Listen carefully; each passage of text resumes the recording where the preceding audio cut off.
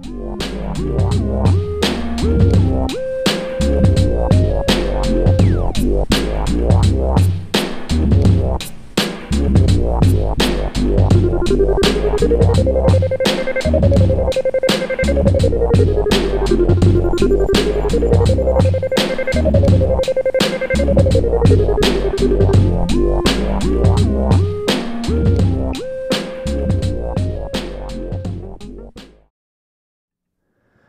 right, class, welcome back. This is Bitcoin Kindergarten, and tonight we got an awesome show for you guys. The current price per Bitcoin is $45,026 per Bitcoin, and the current block height is 696,450.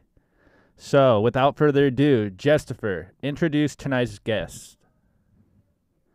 I've got the honor of introducing someone that probably needs no introduction. We've got Greg Foss, and he's a self-described power development / Bitcoin strategist with about 32 years in high-yield credit trading and analysis as a PM and trader. Greg, I'll let you finish that introduction because I'm sure your resume goes on and on. So thank you so much for joining us. Guys, it's my pleasure. Jim, it's great to be on the show with you again.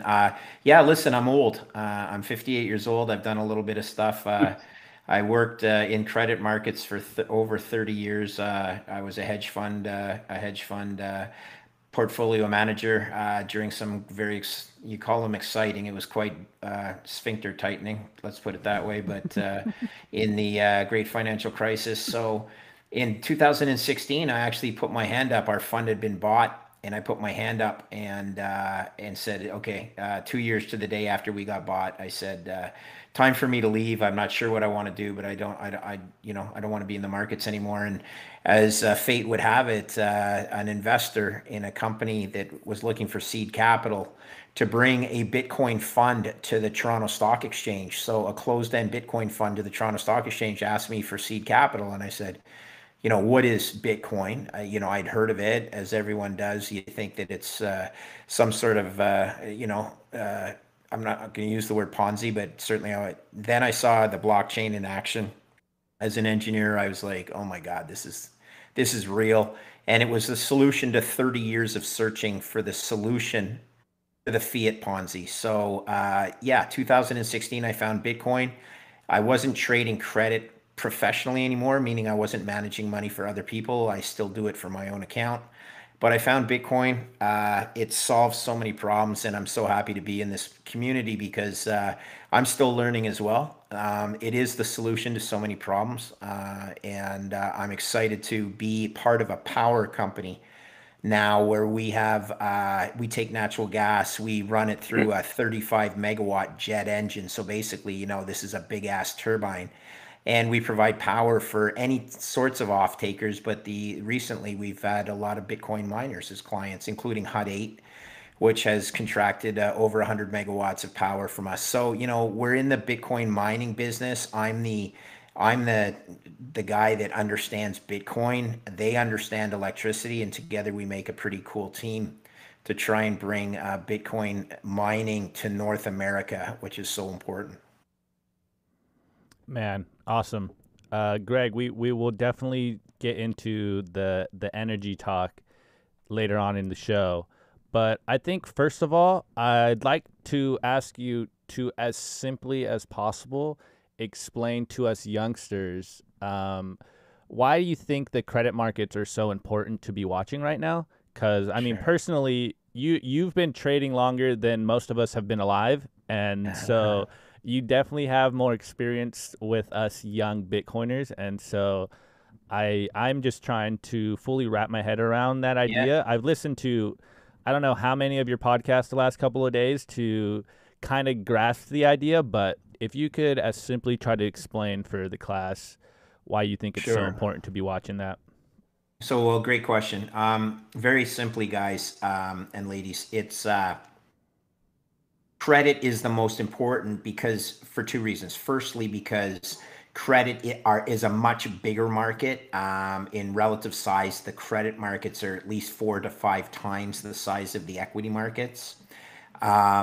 They are typically dominated by large financial institutions. In other words, retail mom and pop does not play a meaningful role in the market. The reason more than anything that they are more important, though, is because in any capital structure of a publicly traded company, even privately traded company for that matter, the debt, which is traded, ranks in priority of claim over the equity. So, very simply in Finance 101, unless the debt of a company is worth 100 cents on the dollar or the par value claim, unless that debt is worth 100 cents on the dollar, the equity is worth zero. So that leads to opportunities for hedge funds like myself to take positions in the debt. And then if you want to hedge that position in a subordinated claim like the equity, you can buy put options or you can short the stock outright. You can do all sorts of pairs trades in the subordinate structure. And what tends to happen is when the credit markets get sick, meaning there's contagion, if there's sovereign risk that flows down into the corporate level, the corporate guys will go out and short or pretty well destroy the equity markets, and the poor equity guys have no idea what's going on, right? They're just getting blindsided left, right, and center. And unfortunately, the equity guys are mom and pop traders who don't have access to debt prices and sophisticated trading models. So, you need to know what's going on in the debt markets at all times. And then you take it to the bank funding level. And, capitalism is built on credit. And when the bank funding, meaning interbank deposits and the various instruments that are traded between banks to provide liquidity to the system to allow them to make loans, when that seizes up, again, there's a cascading effect down into the subordinate markets. So, if the gurgling, I say, in the credit markets takes place, the equity markets get flung around like a rag doll. And, credit is a dog, equity is the tail. And when that dog gets upset, that tail goes crazy. And these poor guys in the equity markets, again, they have no idea what hits them. They ended up getting destroyed because they don't see flows from the bigger players in the credit market. So credit is the grease or the liquidity that facilitates the plumbing of the capital markets. And equity is nothing more than a subordinate claim. Equity is call it a derivative of credit. If you think, for example, that you have a junk bond of a given company, and that's a negative pejorative, but that pejorative, if the same company has equity, well, if the bonds are junk, then the equity is super junk. And it doesn't matter. It's a pejorative. You just have to price each one accordingly and be paid for the risk at the various parts of the capital structure. But remember, though, that, again, if the debt is not worth 100 cents on the dollar, the equity is worth zero. So you have all these knuckleheads running around with AMC debt right now versus AMC equity. You have all these guys, I'm holding it until forever. The right play was to buy the bonds at 1 cent on the dollar, not go into the equity and read the Reddit forum that says, oh, AMC is going to survive, so therefore I'm going to play the equity. Did you know that the bonds of AMC were trading at 1/100th of their claim? That's where you're supposed to go if you're going to make a risk-adjusted bet on AMC, not into the equity, because until those bonds trade at 100 cents on the dollar, the equity, in theory, has no claim. So this is why you always need to look at the equity markets. They are the grease, the credit markets. They are the grease of the financial system, and equity, again, is a bit of a residual claim. Woo, dropping bombs already. Greg, I've been seeing you doing a lot of tweets lately on contagion. Do you want to first maybe explain to people what contagion is, and Sure. then maybe give people an idea of what's currently happening in the markets? Okay. Yeah. Wow. You guys are getting, you've jumped a couple of levels here, but okay. So credit is, again, it's the top of the stack. It's the first claim. It's the thing that gets paid before anything else gets paid. It's also reflected very simply if I give you the following statement. If you are long credit, means you own a lot of bonds of various corporations or mortgage-backed securities or governments or provinces or municipalities, you are essentially short volatility. Okay. You need to understand that when you have bought a bond, you have exposed yourself to risk. And exposing yourself to risk means you are short vol. When you're short vol, you guys have looked at the volatility charts of the S&P 500, for example. It tends to hover around 14% annualized, maybe ticks down a little more. But when the world implodes, like it does in 2007, 2008, 2009, or recently with the COVID crisis, that vol absolutely explodes from 14% annualized up to like 100%. Think if you're short and something goes from 14 to 100, you're getting carved, okay? You're absolutely losing your shirt. And that causes contagion everywhere because you're scrambling to cover your short equity, your short vol position. I don't want to get too technical, but contagion starts as a loss of confidence in the system. It's reflected in people reaching for volatility as protection. Think of yourself as reaching for options, because when you own an option, you own volatility. And this whole contagion is nothing more than a domino effect where the confidence in one system leaks out of that system, or call it a market, and then they start pounding on another market. So for example, if you own emerging market debt and the emerging market starts getting beaten up, they typically run to the high yield market and start shorting high yield against their emerging market exposure as a hedge to their long emerging market exposure. And then it's just a contagion, okay? It goes emerging market to high yield to investment grade to govies to provinces. Everything widens on a spread basis. The contagion in credit is much more apparent than in a basket of equities, but ultimately, what gets whipped around again is the equity market, because all of these guys can run to the equity market and purchase a vol from the equity market. So that's what contagion is. It's about guys running and playing whack-a-mole because they're long something in the credit land, which means they're short volatility. And as we all know, when vol increases, it means that risk is increasing and they need to run out and buy protection from various markets. Woo. I think you lost half the class there, Greg, but I don't mean to. It's no, quite I think simple, it's awesome. guys. Well, here's the thing. It's as simple as this. What is contagion? You see contagion in digital assets, right? I mean, the correlation amongst digital assets is pretty apparent, at least to me. Well, that's contagion. When the benchmark Bitcoin falls, the price of Bitcoin, generally the altcoins fall as well. I don't give a shit about the shit coins. I don't look at them or I watch them. I don't trade them. But the point is that's contagion. That's the same sort of thing. That's within an asset class. And basically what I'm talking is cross asset class. So contagion is all measured by the confidence in the system. And I'll leave you with this. When perception of risk is lowest, like it is now, the Fed's always going to be there. Volatility has returned to historic levels. When I say historic, average levels, because the Fed has backstopped everything. When perception of risk is low, like it is now, because vol is low, actual risk is very high because everything's priced to perfection. There's not a bunch of things that are on fire sales where you're pretty well guaranteed to make your money. And then the flip side, and I'm looking this from right now, I'm feeling like this is Spock pounding his head against the table. It's not that difficult, fellas. You need to understand that when perception of risk is highest, when the world is unraveling, that's when risk is actually the lowest, because you're able to buy stuff when the prices don't reflect the value, when things trade for multiples of cash flow that are a lot lower than they trade for right now. Again, think of yourself when you're confident, you're all bulled up. Everyone's bullish about Bitcoin. What's the reality? Probably that it's more risky than it usually is, right? Because everyone's going in the same direction.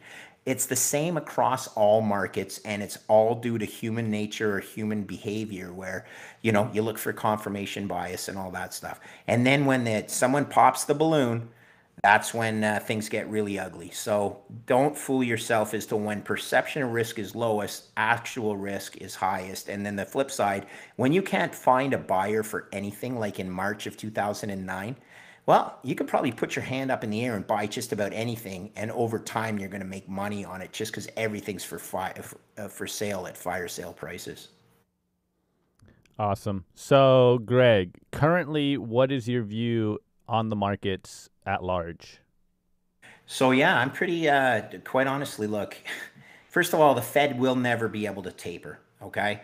They have boxed themselves in so successfully that any of this talk about we're thinking about tapering, I just called out that bullshit, all right? They cannot possibly taper.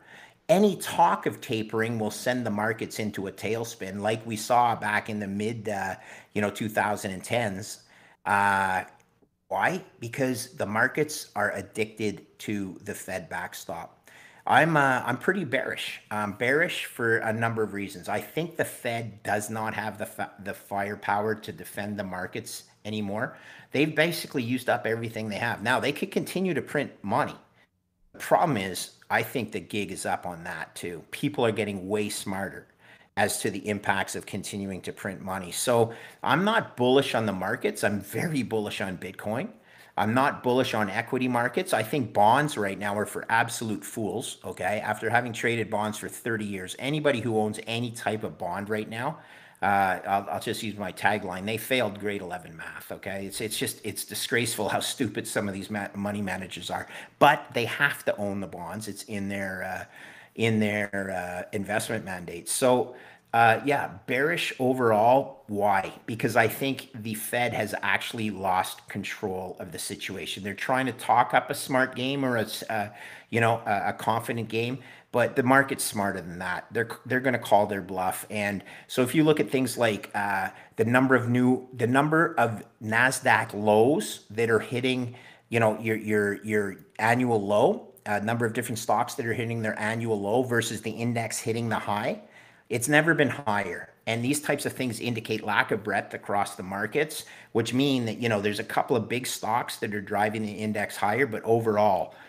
confidence in the market is leaking. So lots of things to be worried about in the equity side. Bonds, again, don't own bonds. It is absolutely certain you're going to get carved on bonds. And then you got to look for alternatives.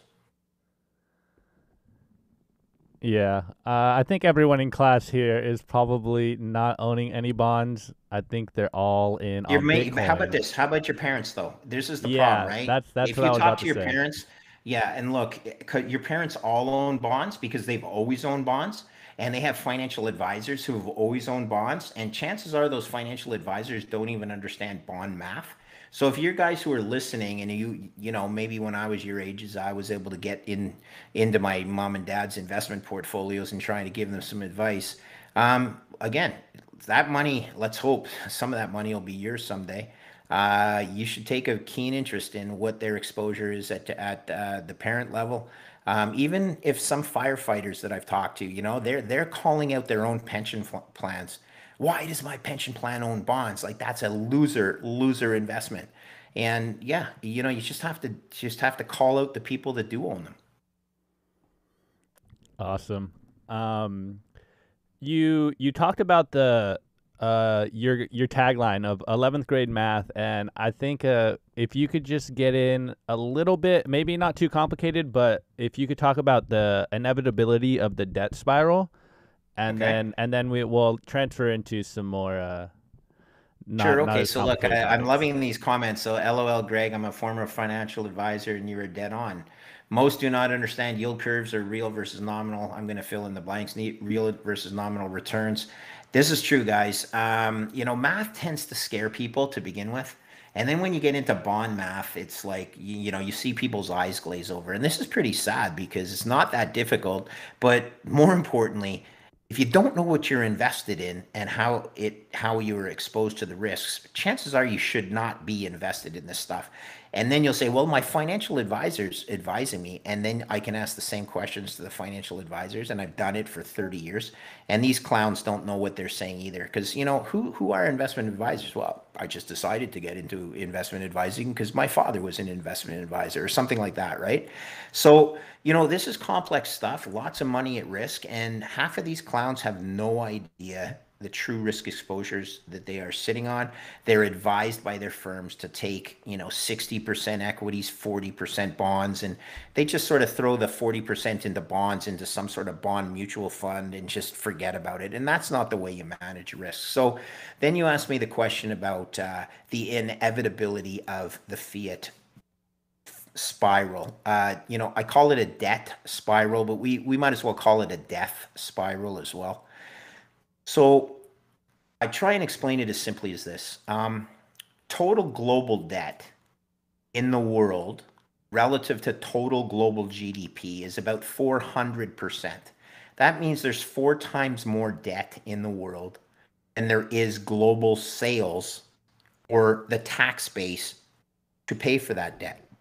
So at a ratio of 4 to 1, if you put an average coupon on that debt, because that's what a debt instrument is, it's a contract to pay an interest coupon over the life of the bond. If you put an average coupon on that debt, and I'm talking all the different types of debt, so it'll be a weighted average coupon. I'm going to guess that weighted average coupon right now is about 3%. Okay, I think that's light, but to make the math easy, a 3% coupon, that's a weighted average coupon across corporates, across munis, across bank debt, across all the debt that's outstanding.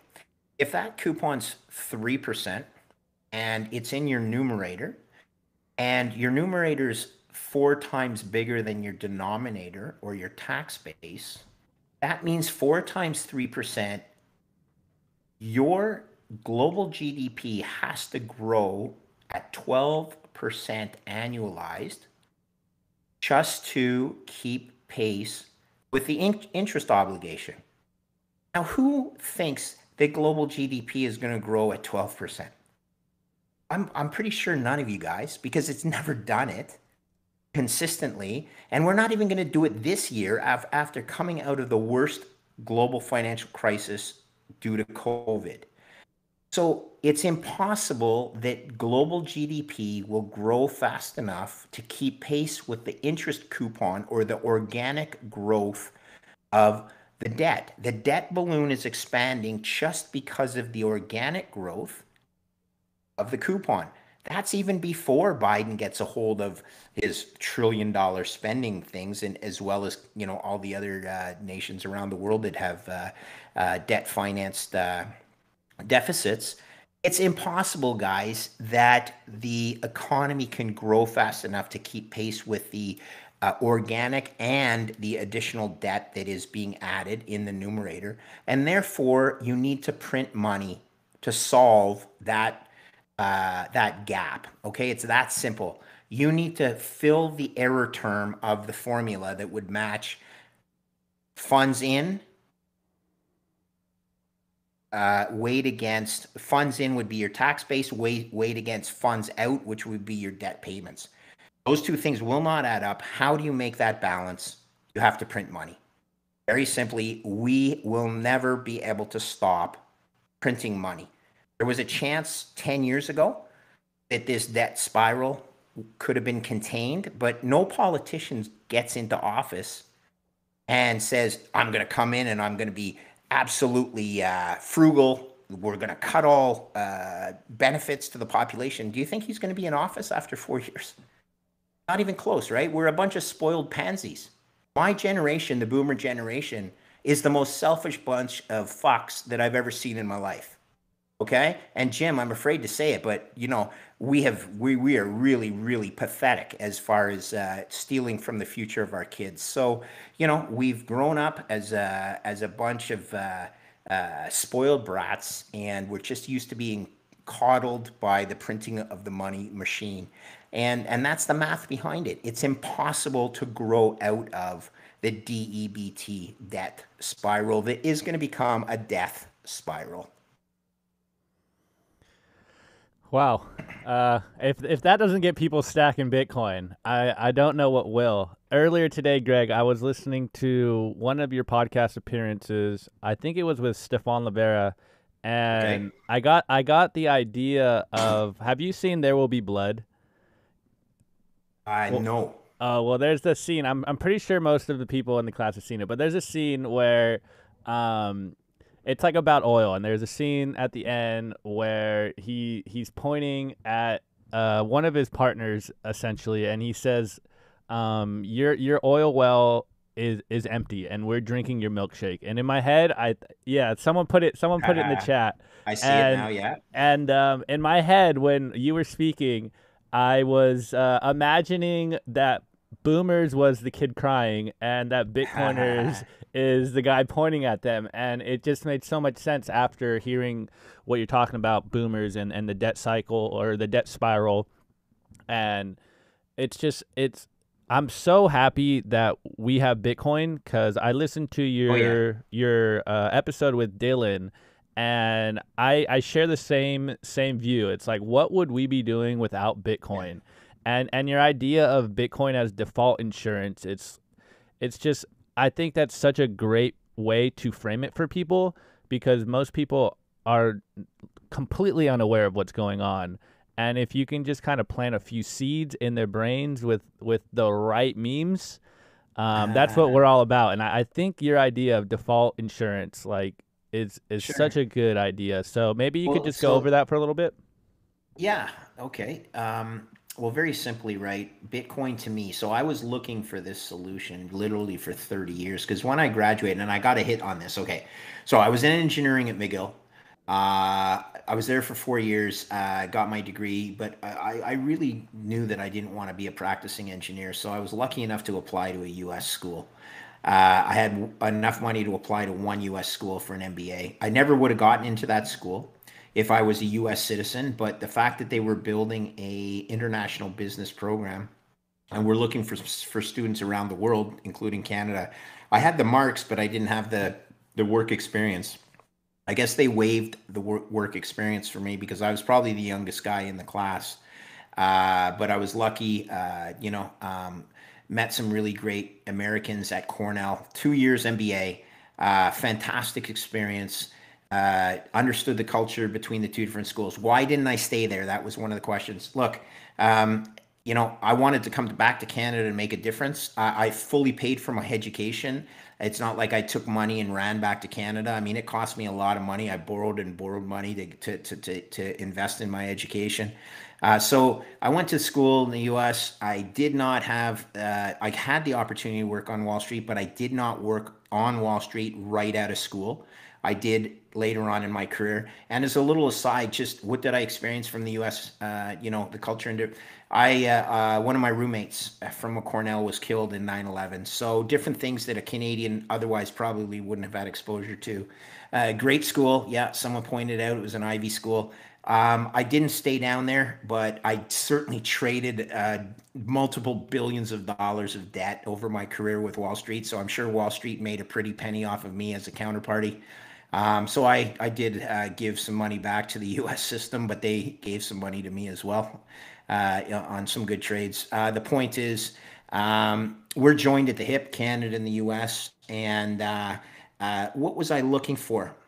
Well, when I started in 1988 at the Royal Bank of Canada, my first experience working at the largest financial institution in Canada, called the Royal Bank of Canada, was that the Royal Bank of Canada was insolvent, or that's a bit of a technical term, but it was bankrupt. Can you imagine? Royal Bank of Canada in 1988 was bankrupt.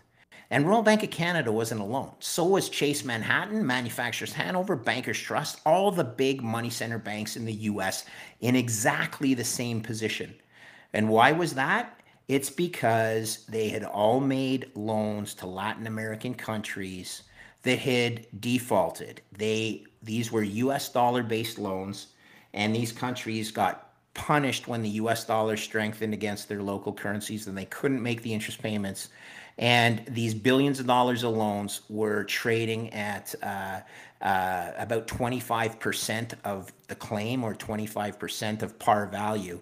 And the Royal Bank of Canada, this doesn't sound like a lot of money these days, but back in 1988, the Royal Bank of Canada had about $4 billion worth of loans to lesser developed countries. And they were trading at 25 cents on the dollar. So that means you'd have to write off 75% of the loan. And 75% of $4 billion is $3 billion. And if you went to the book value of equity, which is where a bank writes off their bad loans, which is the book value of equity, Royal Bank of Canada did not even have enough book value of equity to absorb those losses. And again, this was exactly the same thing at Citibank and all the money center banks in the US. And so there was a plan that was formulated by Treasury Secretary Nicholas Brady in 1988, which was an accounting gimmick that allowed these banks not to have to mark these loans down to market and then essentially take these huge losses. It was a brilliant plan. It was based on financial gimmickry, as I said, or accounting gimmickry. It was my first exposure to the fiat Ponzi. And I'm like, you don't learn about this in school. This is dangerous. This is a financial system that was on the brink in 1988. Then I was still in the markets in 1998 when long-term capital, same thing happened. And then 2008, when really the world was on the edge of disaster, right? And I really did think the world was over. And then 10 years later, sort of like a bus comes around, we, just about 10 years after that, we hit COVID. And throughout this whole period, all that happens is the risk in the financial system gets transferred to the risk of the Federal Reserve or the central banks because losses are socialized. On Wall Street, on Bay Street, that's the Canadian Wall Street, same thing. The guys at Long-Term Capital, they got bailed out. By and large, all the banks that made these subprime mortgage loans, they got bailed out in 2008, right? The TARP program stood for Troubled Asset Relief Program, where the Fed basically bought all this crap off the balance sheets of the banks in order to maintain the solvency of the financial system. And that's what's happened. All the risk from the financial system over time has been transferred to the balance sheets of the central banks. And now there's game over. There's nowhere else to transfer that risk to. So they're printing money. They're printing money to water down the risk, to dilute the risk. But what does that do to your dollar? It penalizes the population. We know these arguments, but that's how it happens. So I always look to the credit markets, and I have valued Bitcoin on a fairly technical basis, the intrinsic value of Bitcoin, using the credit default swap markets for sovereign debt. And I've written a paper on it, and I've had some nice feedback and various people refer to it, but I intrinsically value Bitcoin today at over 150,000 US dollars a Bitcoin. And that's just using the credit default swap market. And that valuation will change and increase as the credit quality of the countries continues to decrease. So today, Bitcoin's worth 150,000 by that very, I'm not going to call it layman evaluation, but if I ever have to hear one more person say Bitcoin has no intrinsic value, I'm going to jump out and pull their fucking vocal cords out of their throat with my own hand, okay? Because these fucking knuckleheads have no idea how valuable insurance is against a system that is continually bankrupt. Okay, so one question, Pierre Poilievre, is he going to become a Bitcoiner? When I say no comment, what does that mean to you guys? And I'll leave it there. So let's just say that I talked to him and I'm a huge fan of his. So is Jeff Booth, and I'll leave it there. Okay, Bitcoin is the anti-fiat. You need insurance in a portfolio against the contagion of the fiat system. We've talked about that. So Bitcoin is the best store of value. I don't need to repeat what Ross Stevens says. I don't need to repeat what Michael Saylor says. These guys say it all more eloquently than me. The only thing I bring to the table is a credit perspective, because there's very few people that have gone through the experience that I've gone through over the last 30 years.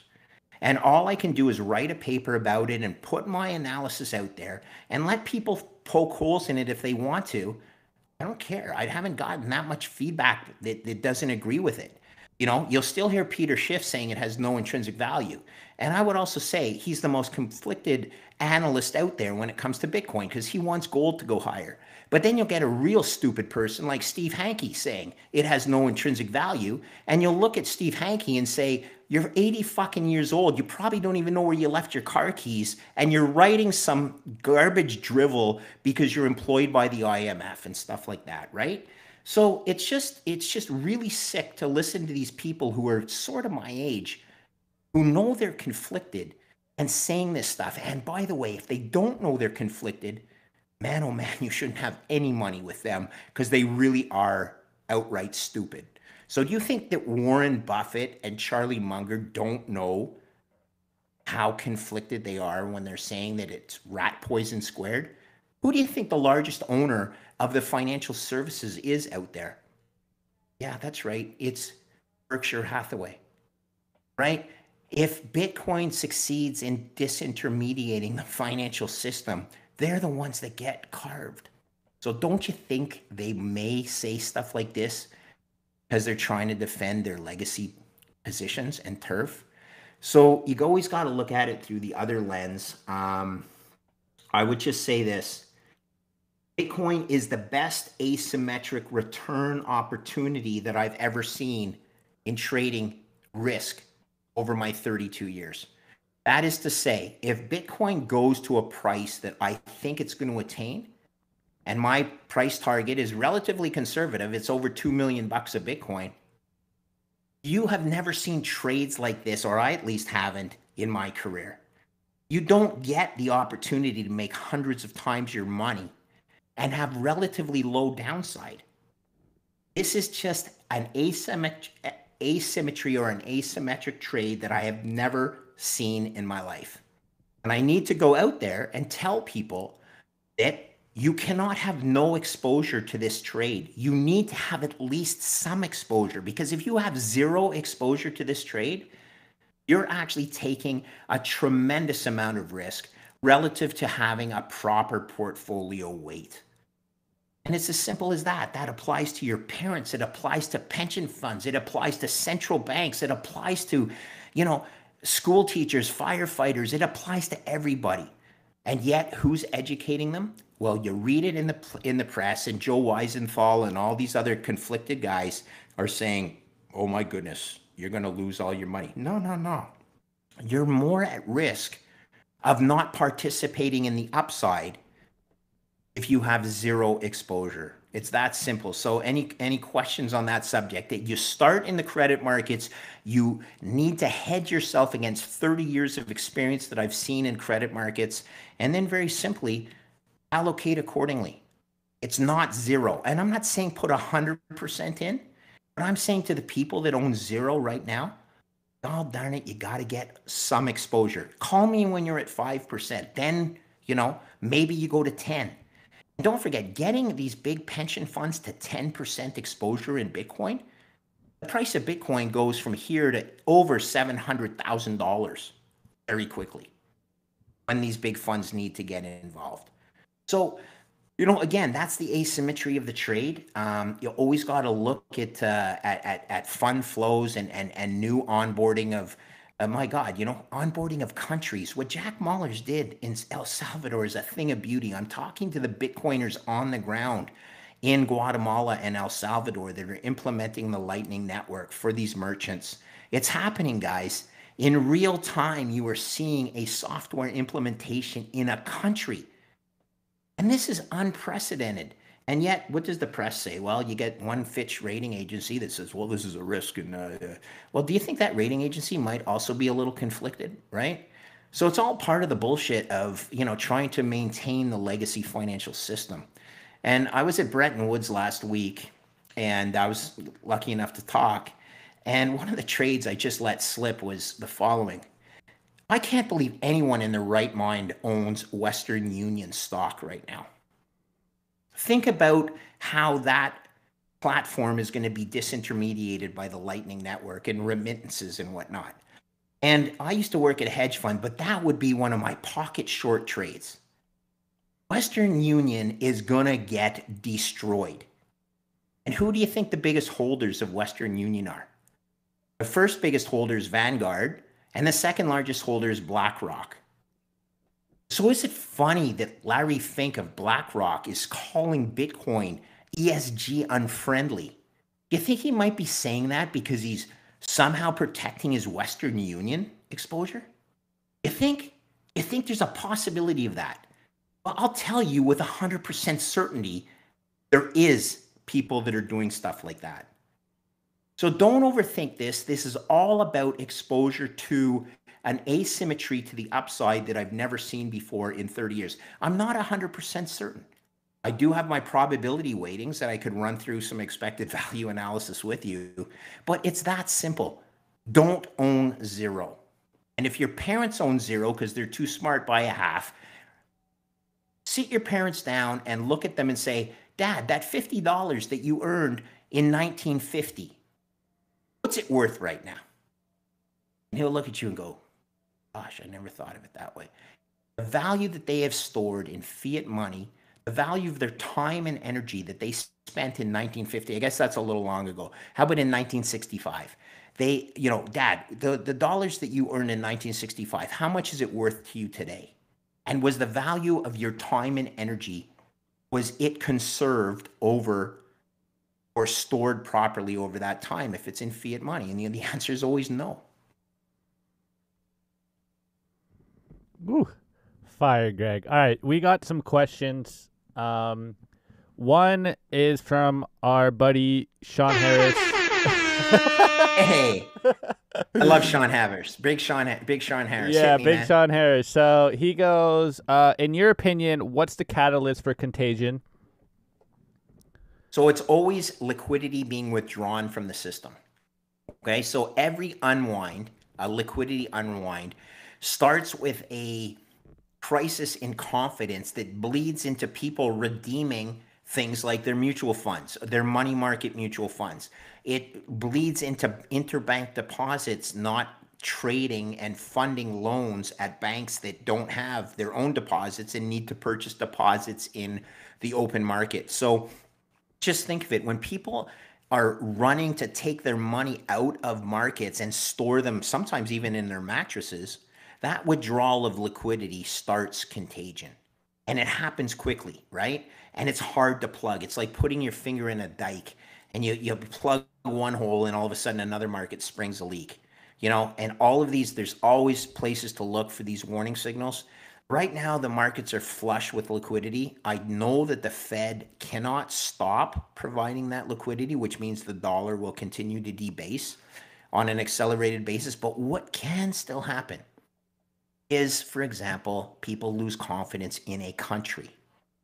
And what's happening in South Africa right now, what's happening in these weaker countries reflects a crisis of confidence in those countries. And sometimes that contagion spills over into neighboring countries or trading partners and the like. And that's the kind of contagion you always have to look for, okay? It's a crisis of confidence in one market that flows into another market and causes people to accelerate the pace of withdrawals. So, selling begets selling, right? That's an old adage. And it's just because, if you're sitting in a chair where you're managing money and your unit holders are like, we want our money back, and your margin clerk comes over to you and you're like, I got all these great trades on, I just hope I don't have to unwind them. And you get a tap on the shoulder from your margin clerk saying, Foss, we got to deliver 50 million bucks in T+2. You're like, fuck me, because I have these great trades on, but I haven't been able to capitalize on them. And now I'm getting redeemed. I need to deliver cash back. So that's the type of things that cause contagion. Ooh. Here's a question. Greg, did you say banks buy deposits from other banks? Correct. That's called the interbank deposit market. Can you elaborate on that? So yeah, so look, banks that, let's say you're a bank, you attract a lot of retail deposits that you don't have as many loans to make against those deposits, i.e., you've got a big retail base.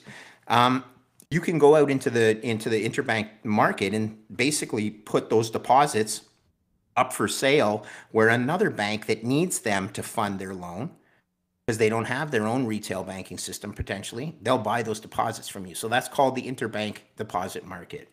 I've heard of selling credit risk. but are you talking about fractional reserve lending of deposits or something else? Sort of. I don't want to get too much into the specifics of it, but why would a bank buy deposits? Very simply, they have loans that they can make and earn a spread on that loan over the cost of the deposits.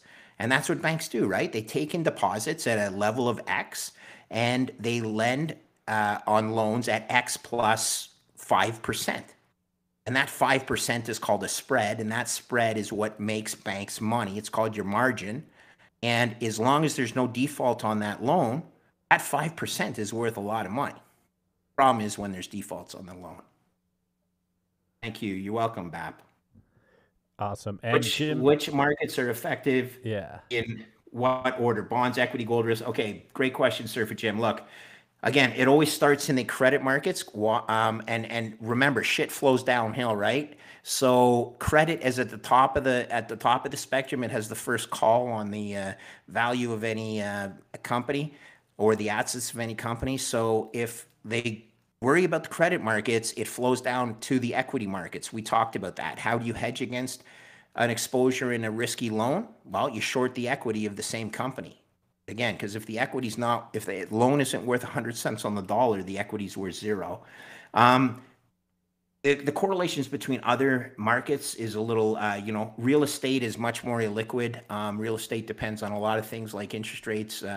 But even now, it's, the real estate market, people are looking for hard assets. I mean, that's a theme that people don't quite, it's not quite used in that terminology, but it's the same, they know that real estate prices, or they think that real estate prices are going up. Therefore, they want exposure to real estate. Real estate prices are not going up when you measure them in other hard assets. In fact, if you measure it in the hardest asset ever created, which is Bitcoin, real estate looks like a piece of crap, right? But when you measure it in this useless fiat unit of account, it looks, and people say, oh, I'm making so much money on my house. You're not really making the money. It's just that the value of your unit of account is going in the other direction. It's being debased. So in order of priority, it's always bonds or credit that ranks at the top of the top of the capital structure. And therefore, if there's problems in the credit markets, it flows downhill, as I've said. So equities are the tail and credit is the dog. Awesome. We got some few questions in our YouTube chat. This one is by Daniel. He asks, how does an inexperienced trader watch or learn to track the credit markets? Yeah, it's not that easy. I've tried to send out look, you need a Bloomberg almost. It's a horrible thing to say, but these are all institutionally traded markets. You can read publications that quote Bloomberg, the beautiful Bloomberg graphs and everything that are available, but you just we'll look at indices. There's high yield credit indices. It's called the HYCDX. That's a credit default swap market where widening spreads indicate more concern about risk, meaning it's a risk-off trade. So narrowing spreads indicates confidence, widening spreads indicates concerns, and you'll see those flow across the various markets from the, high yield will leak into investment grade, will leak into municipal bonds, will leak into sovereign CDS. So the one I look at for Bitcoin is the sovereign CDS markets. There's one on fairly accurate webpage that you can watch sovereign credit default swap spreads on. But really this again is much more of a Bloomberg related, what am I looking at there? Average sales price, single family home in Bitcoin. Yeah. Thank you for bringing that up. So look, it's a Bloomberg, it's a esoteric market. You can, I try and tweet out anytime I'm seeing stuff. There's right now not a whole lot to be worried about. I am sort of worried about the Chinese situation. Because why? Because China is, well, first of all, how does the court system work in China?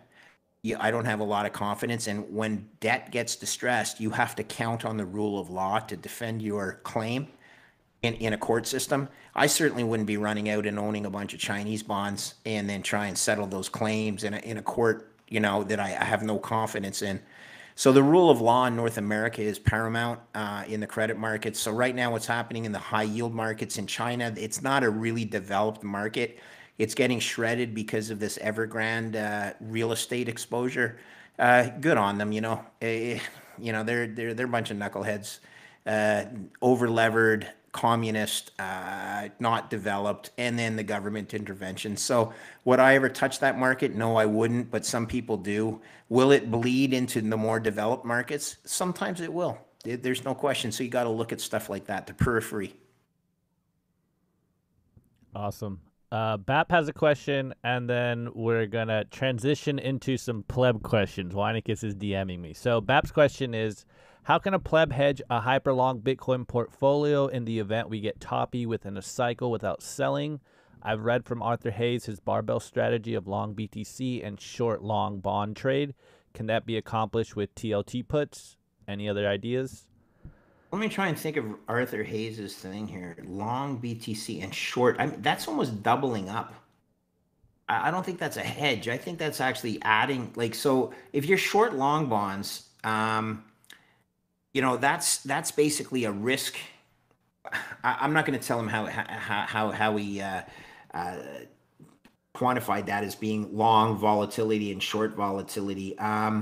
Being short the long bond, if that's an interest rate viewpoint versus, or an inflation viewpoint versus a credit viewpoint, I don't care much about inflation. Bitcoin goes higher or low. Bitcoin goes higher regardless of whether inflation goes lower or higher. That's only mathematics. I think all this focus on inflation is misguided. I think you need to look at the credit quality of sovereign debt as the most important factor, not the inflation concerns. And that's something that's going to take a long time to penetrate the psyche of, the credit managers out there. Because it's very hard to find anybody that believes the United States can default. And I would concur that that's a very low probability, but it's not a zero probability. And all it takes is a little bit of questioning as to whether, like we saw in the subprime mortgage, oh, don't worry, housing stresses are contained. Housing stresses are contained. Uh-oh. Housing stresses, I think, are contained. I hope they're contained. They're not fucking contained. Oh my God, sell everything. Okay? That's the way shit happens, right? Everybody pretends that there's no fire in the theater until they're all getting smoked out and they're running for the exit. So you got to buy your insurance. You don't buy fire insurance on your house when your house is already burning, right? You got to buy the insurance before that happens. So I view Bitcoin as being insurance against the credit markets, as I've said. Does that mean that when the world unravels, the next time that Bitcoin doesn't sell off? Yeah, it probably will sell off in the short term because people need to raise money. They're being redeemed. Sometimes they sell their winners.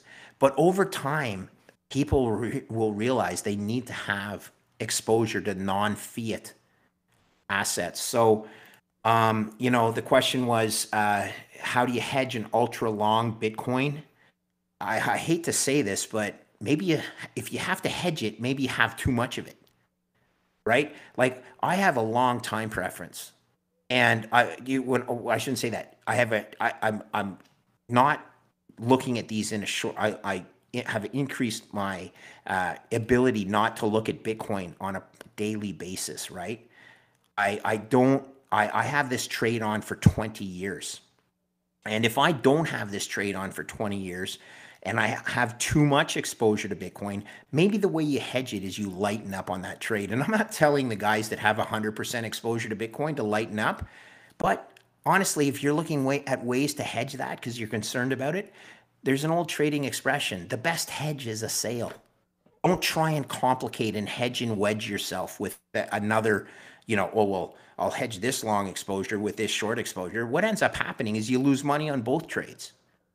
If your weighting is not correct, then sell a bit of your exposure rather than trying to hedge it. Does that make sense? Yeah, it makes sense to me. And BAP says, I don't have to hedge. I'm just looking to stack more on the way down if possible. I hate I can't buy dips. Well, so then that's cool. Like, I mean, does it mean though, BAP, what if you're earning an income though, like, I guess you have a salary. I'm hoping you do, but maybe the point is, like, if you're that long, I have an expression, and I'm not telling you this, but I've done it for 30 years. I do trade my core holdings. So I have a core holding in Bitcoin, but does that mean that my weighting doesn't go up and down by, 4 or 5% at any given time? Yeah, I trade it, but I'm a professional trader. Okay. If you're not good at trading, and most of the world isn't, then you just lock into an exposure and you keep adding to it on a dollar cost averaging basis and whatnot. Again, I've done this professionally for 30 years, so I sort of get a feel for when I can add risk and subtract risk and take advantage of some of the markets. But that requires you sitting in a chair and looking at signals from all over different angles that many people don't. So yeah, I mean, there's no hard and fast rule on that side for me. This is Dylan Leclerc. Sell covered call options for a small portion of your stack if you want to hedge. Like, look, that's all good, but that could be overthinking it as well. The fucking option market rapes you silly, okay? When you sell vol, which is what you've done when you've sold an option, the guy that makes all the money is the guy that delta hedges that position for you. And delta hedging in volatility just means they go out and they short the underlying as their hedge, and they play what's called that delta gamma trade. I know it's kindergarten, and I'm bringing in these Greek letters. Don't overthink this, guys. Don't get too smart by a half. Yeah, you can do covered calls, but that's an institutional strategy. I love Dylan, man. The guy is wicked smart. I don't even fucking do options on Bitcoin. And not I'm saying I'm smarter than him, but I just don't even waste my time with it. I just, again, if I want to do those fancy things, I do it in other less expensive markets and on less expensive platforms to do it. Time is your hedge. I agree with that. Dylan finished 11th grade. Dylan definitely did finish 11th grade. All right. Hedging is dumb. No, hedging is not dumb. Hedging is not dumb. You need to have strategies. You need to have a diversified portfolio, but don't turn that diversification into something I call diversification. Okay. So if you guys are 100% in on Bitcoin and you're absolutely that committed to Bitcoin, okay, good on you. You don't need to hedge then. You've already told me you're 100% in. Why are we talking about hedges on something you're 100% in on? You can't suck and blow at the same time. Awesome, Greg. You brought up a good point. I forget which pod it was that you were on, but you said that no one should ever trade emotionally, and it got me thinking. And because I saw this other tweet by you the other day about how Bitcoiners need to kind of chill out a little bit on Twitter, and we don't need to reschool our own. And so it got me thinking of this question. Do you, at least in your opinion, do you think that Bitcoin maximalists are trading emotionally? I'm going to answer that question two ways because this is quite important to me at this point in time. So I'll say that no, Bitcoin maxis are some of the smartest, most convicted people I've ever met. I don't think they need to trade on emotion because these guys, they got it figured out. And they're so confident in shit that they call out other people and, make the other people feel like, toadstools. That's all good. But at the end of the day, I won't tell them whether they get too emotional. You always need to remove emotion from a trade because that's when you make your worst trades, right? Is when you bring emotion in. But so you can't suck and blow at the same time. Thank you. So you guys are pretty fast at making these things up. That's amazing. So where I was going with this though, and Jim was involved in this, and this is a bit of a sensitive topic for me. And Bitcoin Twitter called me out, and I'm cool with that. I was talking to a young man who I can only tell you, I know he's real. And I know he's real for various reasons that I can't share, except to say that this guy has a huge heart and he cares deeply about the safety of the nation, and he does work in the military. And you wouldn't believe the number of people that were calling me out as this guy's a spook, you're getting played, you're a moron, Foss, is this, you just fell off the turnip truck. I'm just like, well, you fucking guys fuck off. Okay, look, I have been in markets for 30 fucking years. Don't some 25-year-old peckerhead come and tell me about when I call out someone for being real or not, okay? I don't take that emotionally. I'm telling you, I can trust who I want. And this guy is the real deal. He's successfully gone off Twitter. We've driven him back into his little area of comfort. But it was emotional for me because I honestly believe that he was misconstrued. And if you guys don't know who I'm talking about that guy, Jason Lowry, from the US Space Force. And this guy was being accused of calling Bitcoin violent. And that was just the wrong use of semantics. And Jim properly called him out on that. Don't forget, this guy's a cadet. He's been trained to think violence his whole life. And perhaps he used words that offended some people. But at the end of the day, can you imagine having somebody inside the military that actually didn't want to have the next world war? I think that's pretty valuable. And I was at Bretton Woods last week, and I was absolutely shocked that the first half of the first day was spent almost entirely examining the fact that we are going to go to war with China in the next 5 years. Like, as a Canadian, that just doesn't resonate with me as much as it would with an American, but it was scary. And I don't think the world wants to go to war.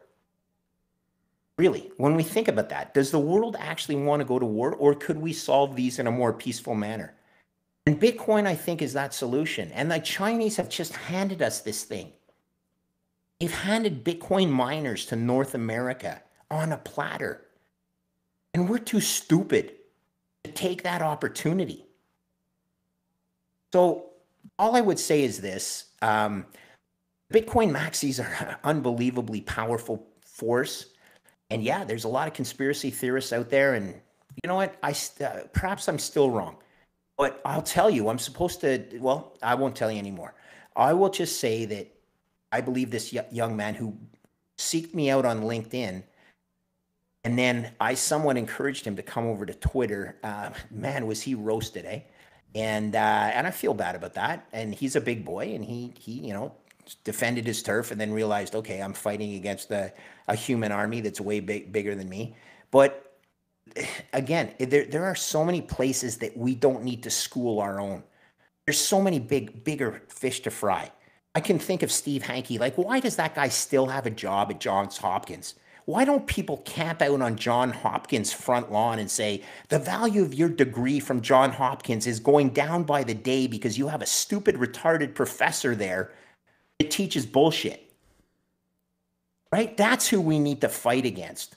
Not people that are trying to row in the same direction as we are. And so that's who I have problems with. And again, that's when I said reschooling. I'm not going to teach anybody anything on Twitter. I promise you that. What I do have is 32 years trading risk and knowing and trusting counterparties. Do you know if I've traded 100,000 trades in my life, I've only met my counterparty on maybe 5,000 of them. The other 95,000 trades, I've never met the person, and you need to trust these people. So you get something in your stomach. You know, you want to trade with someone. You need to have a very good human filter. And I believe I was onto something with this guy, and maybe I'm wrong. And I'm not gonna cry about it or anything. I'm just gonna say we can use those sorts of strengths in strategic locations to enhance the appeal of Bitcoin to everybody in the world, including, which is just about everybody who wants the non-violent confrontation, right? We want to win this confrontation with China, but we don't want to do it with nuclear weapons. And I think that was the message that he was trying to promote. So I've spent a lot of time on this because it was near and dear, but Jim was the diplomat. He called him out, correctly so. And I think he responded to both of us, Jim. He said, look, he was wrong. He felt he was wrong. I understand. This is valuable for him. He was a bull in a china shop. He was a young kid, but he's got a big brain and he's got a big heart. That's even more important. So I never thought he was a spook. But I just think he's. I told him to go back to LinkedIn and got blocked. LOL. He's young, and I don't even know what a spook means. But let's just an insider for the government. Right. People are calling him out like he works for the government, so he's insider. He's trying to infiltrate the Bitcoin ecosystem and whatever. I never saw it that way. He's trained militarily. He's trained to Yeah. think like a statist and a military So guy. listen, So I'm supposed to meet him in the next 2 weeks. If I'm allowed to return from the United States for various other reasons back to Canada, I'll post whether he's a spook. And I say that tongue in cheek because all I know is I believe he's bigger than I think he's a better person than a lot of people were worried about him. But how about this?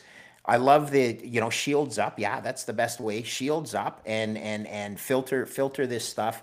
I'm not saying he did it the right way. He just did it like a 24-year-old kid. I like, the kids that make me have confidence in the world are kids like Dylan Leclerc, kids like Jack Mallers. And honestly, this kid, I thought he was something special. Doesn't mean that Bitcoin won't succeed without him. 100%, that's not the case.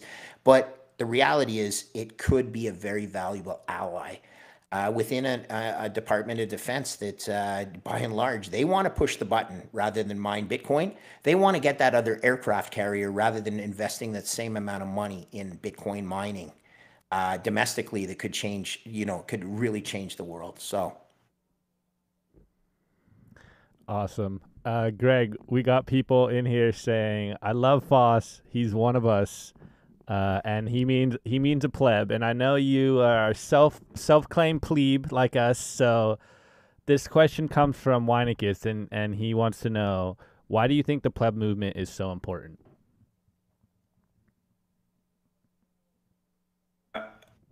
So, sorry, I just was reading Dylan Leclerc's comment here. Greg always insulting Jack Mallers like that. I hope that's not what I did, right? I hope I didn't just insult Jack Mallers. But if I did, I'm taking all that back. I think he might mean Greg Zaj.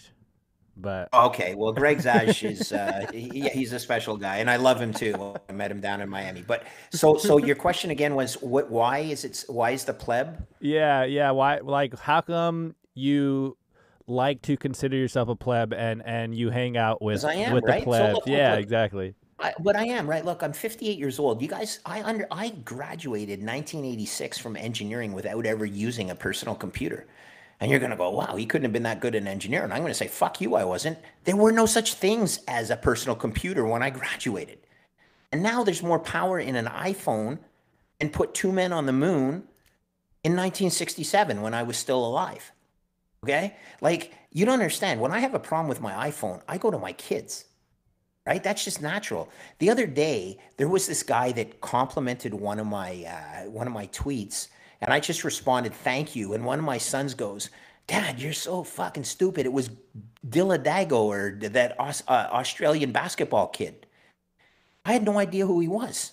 And then I said, "Wow, that's awesome that an Aussie basketball player for the Cleveland Cavaliers is complimenting my Stephen Livera podcast." So I had to go back and say, geez, I'm just that stupid. Like, so I don't know how Twitter works. I can't even figure out Telegram. All of these Telegram messages are coming around. I don't know how to use the stupid @ sign and all this other shit. And so what am I? Yes, 100% I'm a pleb. Because Twitter is beautiful. It's friggin' beautiful. But it also is not natural for someone like me. Right? And this is so am I a pleb? Yeah. Will I always be a pleb? 100%. Because you guys are way smarter at this than I am.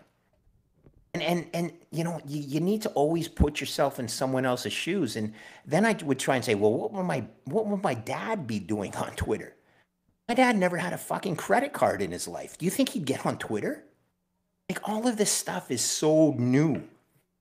And so I'll be a pleb. Why? Because I'm 58 years old. You guys are way better at this than I am.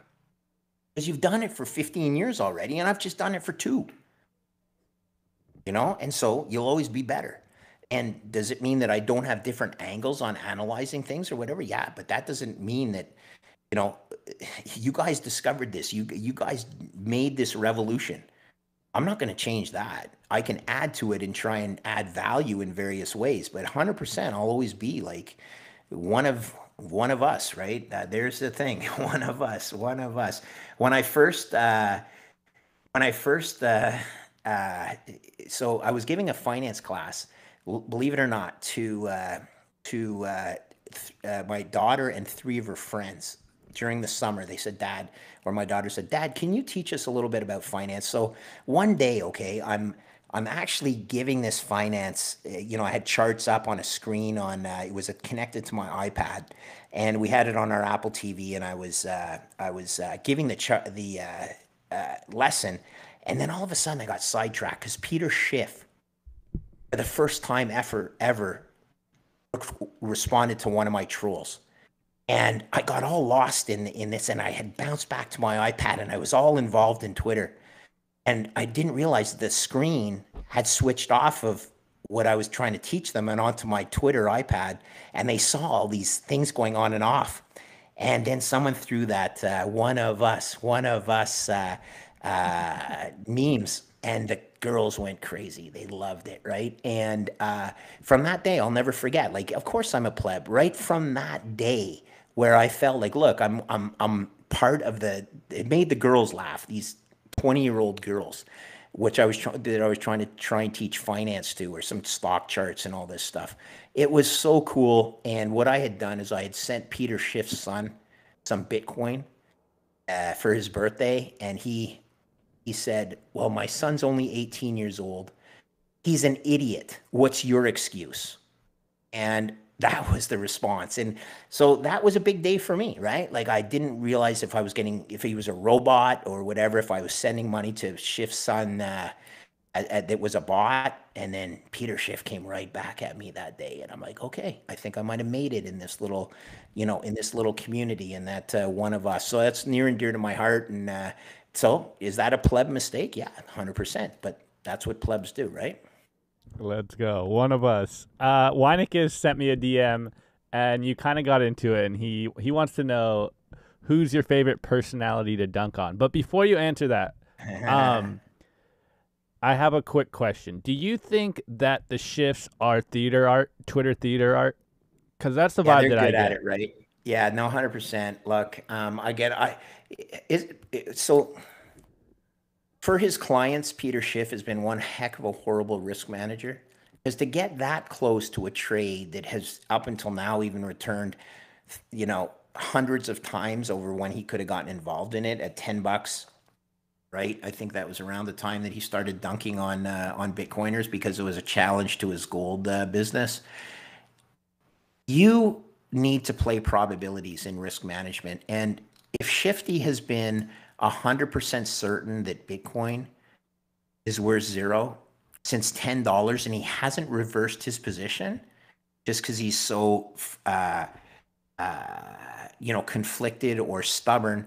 I actually have seen guys on a trading floor get carried off on a gurney because they've had heart attacks. Literally having a heart attack right in front of me. And that's what the pressure of markets does to people who really manage money or really manage trades. Somehow Schiff has been able to charge his clients exorbitant fees to produce very low returns, and has successfully allowed them to miss out on the best trade of their entire lives by calling Bitcoin some sort of Ponzi. And he's still in business. So then he gets his son on board and says, okay, son, you go out there and you be the anti-Peter and you become a Bitcoiner. Yeah, it's a little theater. Is it smart? I guess so. Honest to God, though, if I was one of Schiff's clients and I saw this, I might, really get upset. So he's a poor risk manager. He may have even lower ethical values. That's fine. So, like us, Peter Schiff is your favorite person to dunk on? No, I don't think so. Steve Hanke really is quite a disgrace, in my opinion. He wants El Salvador to fail. Like, you actually are calling out. You actually want a system to fail so that these poor people, that there's 2 million unbanked citizens in El Salvador, and you want to continue it that way. I mean, that's absolutely shameful to call out that. And that's just imperialistic, absolute, I'll border on saying criminal type of thinking. And again, endowed chair at a very fine institution. I can't wait, for Johns Hopkins lacrosse team to finally get a sticker on their back that says "Fire fucking Hanke." Wouldn't that be great if the Johns Hopkins lacrosse team was sponsored by some guy in Canada that said "Fire Hanke"? Maybe I'll try and do that. Maybe if I ever make a lot of money in Bitcoin, I'm going to sponsor the John Hopkins lacrosse team with a fire hanky thing on it, right? He's just a disgraceful old fuck. And I've called him out time and again. He doesn't even have the balls to block me on Twitter. Let's go. I'd throw a few sats on that as well. That would be epic. We'll do a few more questions, so we're respectful of your time. I know no, Justifer. I have all the time. I have all the time for you guys. I love this. I know Justifer wanted to know this question. So, what are your thoughts on a Bitcoin ETF? I'm guessing an American one because I know you're involved with Canadian ones. So I was. I've removed my investment from that company. I cashed out. I think it's valuable. Why do I think it's valuable? Look, you guys will always argue not your keys, not your Bitcoin. But the reality is most of the money in the world still lives in brokerage accounts. And people like to see all their money in one place so that they can understand what the weighting is, so that they know what their tax base is, so that there's just so many benefits of having all of your security or asset exposure, asset exposure all in one spot. If you want to call it a Charles Schwab account, TD Ameritrade trades at a premium or a discount based on the supply and demand in the market. So you got to look at that, and you don't want to buy it. It will never go back to a premium again, but at one point it was an 85% premium over its net asset value, right? Someone was paying 85% more to own Bitcoin or to have exposure to Bitcoin using a fund that traded on the pink sheets in the US. And all the hedgies ran in and they arbed themselves out of that trade and got too fancy, and now it trades at a 10% discount. But that's the same thing as saying, hey, someone's willing to give me $100 of Bitcoin for $90. Well, maybe then you should look at using GBTC. That wouldn't. In Canada, we cannot put GBTC in tax-advantaged accounts. I don't know if you guys can do it in the U.S. I'd be surprised because it trades on the pinks, but who knows? So Hanky was involved in Argentina's convertibility. Yeah, exactly. It led to the collapse of the economy. But you know what? He was sitting in a endowed chair. So whoever endows that chair should be outright embarrassed. So Dylan says GBTC will eventually be an ETF. I think that's true, but it's not going to happen overnight. And, is a futures-based ETF the best way to go, like Novogratz is promoting? No. When the futures curve is in contango, if you go 3 months out and purchase 3 months forwards, and it rolls down the curve, you're losing money.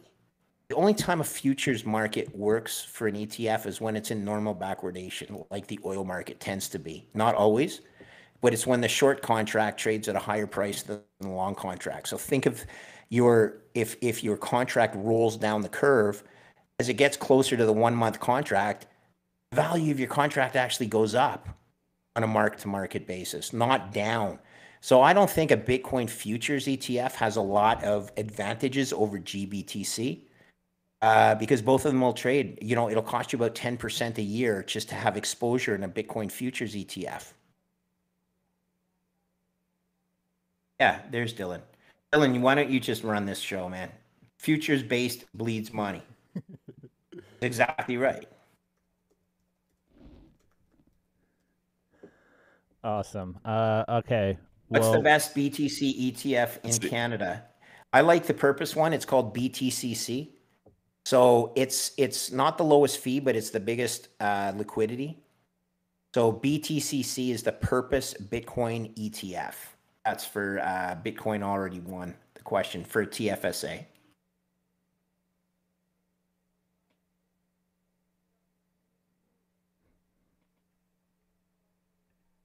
I lose you guys? No, we're still here. Let's see. Is Canada as cold as Canada as cold as they say? Is Canada as cold as they say? Here's a cool question. Did you know that in Toronto, I am actually further south than the entire state of North Dakota. So there's places in Canada that are definitely cold, but there's places in the US that are definitely colder than some spots in Canada. So if you go to Fargo, North Dakota, I promise you it's colder than Toronto, Canada. And you can bank on that. But then if you go to, Montreal, that's one of the coldest places you'll go on a long-term basis in a big city anywhere in the world. So yeah, Canada has its moments, but it's a big country. There's different spots. So this is why you're an expert in melting ice cubes. That's true too. Do you remember that guy that always used to go on CNBC? Gosh, he was a great guy. Art Cashin. You guys remember Art Cashin? He was an expert in melting ice cubes because he put them in his drinks starting on Friday evening, and he drank all the way through the weekend. And that's what he called it. He calls, I'm gonna melt some ice cubes this weekend. So I guess I could be a melting ice cube expert from the rye as well. But no, Canada's got a lot of cool shit going on, but we're in big trouble. I need to say this outright. I do not want the U.S. to fail. I do not want Canada to fail. Canada will fail before the U.S. fails. It's not nearly as big. Our credit default swap is indicative of a much higher probability of default than the United States. I don't want either country to fail. I want some sort of parallel system to develop where we have Bitcoin that we use as our savings account and some sort of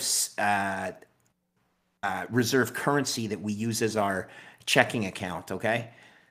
All these guys that want the world to end, I think you got to be real careful about what you wish for, because if you're right, there's going to be a whole shitload of ugliness out in the world. And my optimism is that Bitcoin can solve a lot of stuff in conjunction with helping the U.S. maintain its global dominance in things like freedom. And you guys will say, wow, you've fallen so far. Look, there's definitely been a lot of steps back, but the U.S. is still the greatest country in the world. You got the strongest military, you have the brightest people, you have the best constitutional laws, even though, it was a bit of a shit show, this whole Senate thing with this infrastructure bill. I viewed it as very positive for Bitcoin or for the crypto industry, digital asset industry as a whole. Just the process of how it worked. There's still governance that works in the U.S. It does appear like it's pretty sickening at times when you get all the lobbyists and Shelby doesn't sign off the bill in the 11th hour. I mean, that's disgraceful stuff. But at the end of the day, the process still generally works, and it's better than any other country in the world, right? So it's not perfect, but it's the best thing that we have to defend everything that's good in the world. And if we brought Bitcoin mining to North America in a big way, and that's the Chinese that have given us this opportunity to do that, I'm like, God damn it, if we don't get this thing done, we are a bunch of really, really stupid risk managers. And on that basis, I'll tell you that what Senator Loomis and the other politicians are doing that are working this, I just hope soon that we will be able to announce a Canadian, that's going to come out on that side of the aisle. When I say side of the aisle, I mean defending the viability of the sound money. That'll be a good thing. Awesome. All right, we got a few questions in the Discord. One's by Cody. He says, CBDCs trialed in Canada before the Fed tries to roll it out? ? Wow. Uncertain. All I will say about CBDCs is that they're nothing more than digital fiat with surveillance, right? So I hope they don't bring it into Canada. I'm not a fan of this surveillance. I'm not a fan of a expiry date on a currency, if in fact used before, or a best before date. All that's possible with a digital currency. The worst thing about a digital currency, besides the surveillance and everything like that, is though, well, how about this? I'll start with the best thing. I think a digital currency can actually enhance the attractiveness of other digital assets. As you know, I'm very focused on Bitcoin. I think Bitcoin will be the only blockchain that is needed, a true blockchain, because most other blockchains can be done much more efficiently, or other databases can be done much more efficiently than using the blockchains. The only reason we need Bitcoin is because it's truly decentralized. And then, I'll say this, and I'm going to get a lot of hate mail, but fuck off anyway. Ethereum is a test net for Bitcoin layer 3, okay? So the things that succeed on Ethereum, they'll just move to the better blockchain, and that's Bitcoin. And if you want to send me hate mail, that's fine. I'm no coder. That's my belief, that there's a lot of shit coins out there that will fail, but there will be some that succeed. And those ones that succeed, that truly need a decentralized blockchain, they'll gravitate, or they'll migrate to the layer 3 Bitcoin. You know what? I don't want to get a whole lot of hate mail from meth heads, and that's fine. But at the end of the day, there's too many centralized blockchains out there. And in other words, you can do the centralization of a database a lot more efficiently than using blockchain technology. Everyone knows that, but they try and add blockchain.com to their name so that they get a lift in their stock price.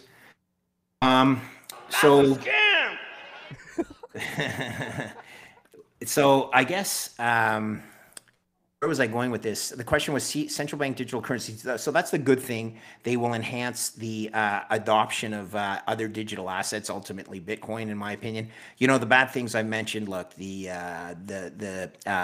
surveillance, the best before dates. The scariest thing that's possible is the circumvention of the money supply and the control of the money supply through the central bank, via the commercial banks, and the necessity of making loans to expand the money supply, or to increase the velocity of money.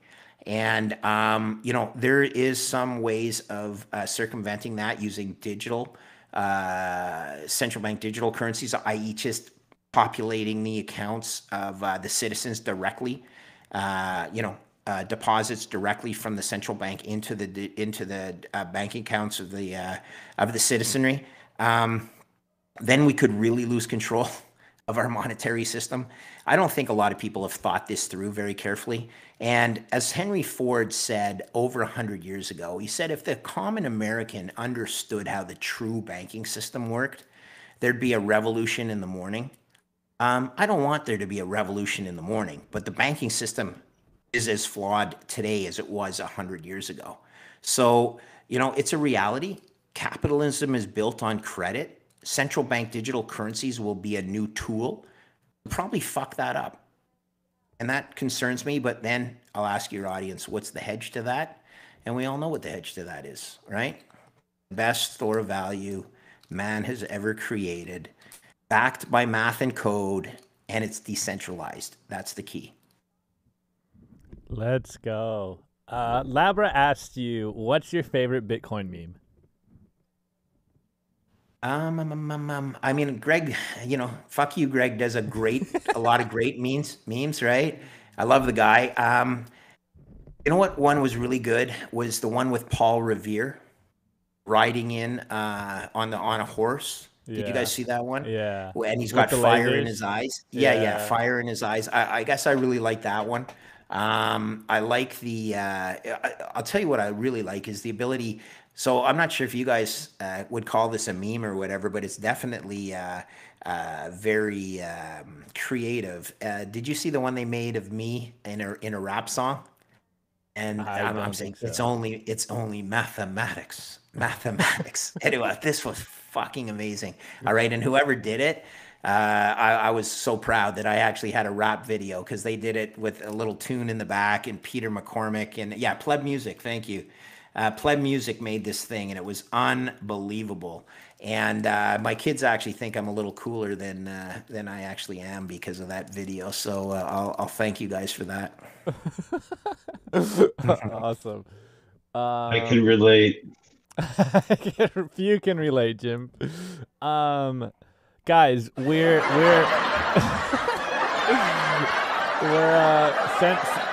All right, Weinicus. We need to get you one with the soundboard. Guys, since we went long tonight, we're just going to let it roll. We got Foss here for a little bit, so don't be shy. Ask your questions. But I do have one more, or actually maybe a few more questions. But Greg, what are people in your circle talking about? Like, maybe credit traders that you know, or maybe just the average person that you get in contact with? Guys, it's a tidal wave. All right, I just cannot tell you. The biggest news that I ever saw was Golden Tree, who I think is one of the best credit managers in the world. That's Steve Tannenbaum, who I've actually met in person. This was before the year 2000. Met him in New York. He wasn't even working for Golden Tree. He was an analyst, I think, at New York Life, if I'm not mistaken. But Golden Tree, a $45 billion credit fund, announced an allocation to Bitcoin.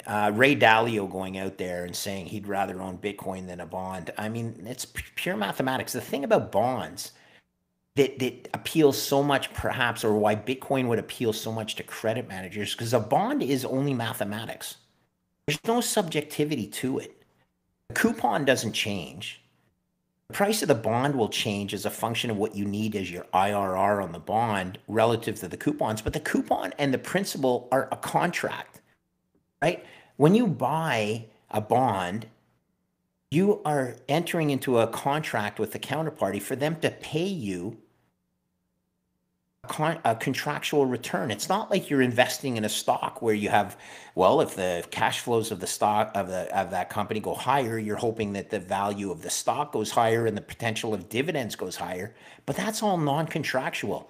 Bonds are contractual. There's not a lot of guessing, or much less guessing, that goes into pricing bonds.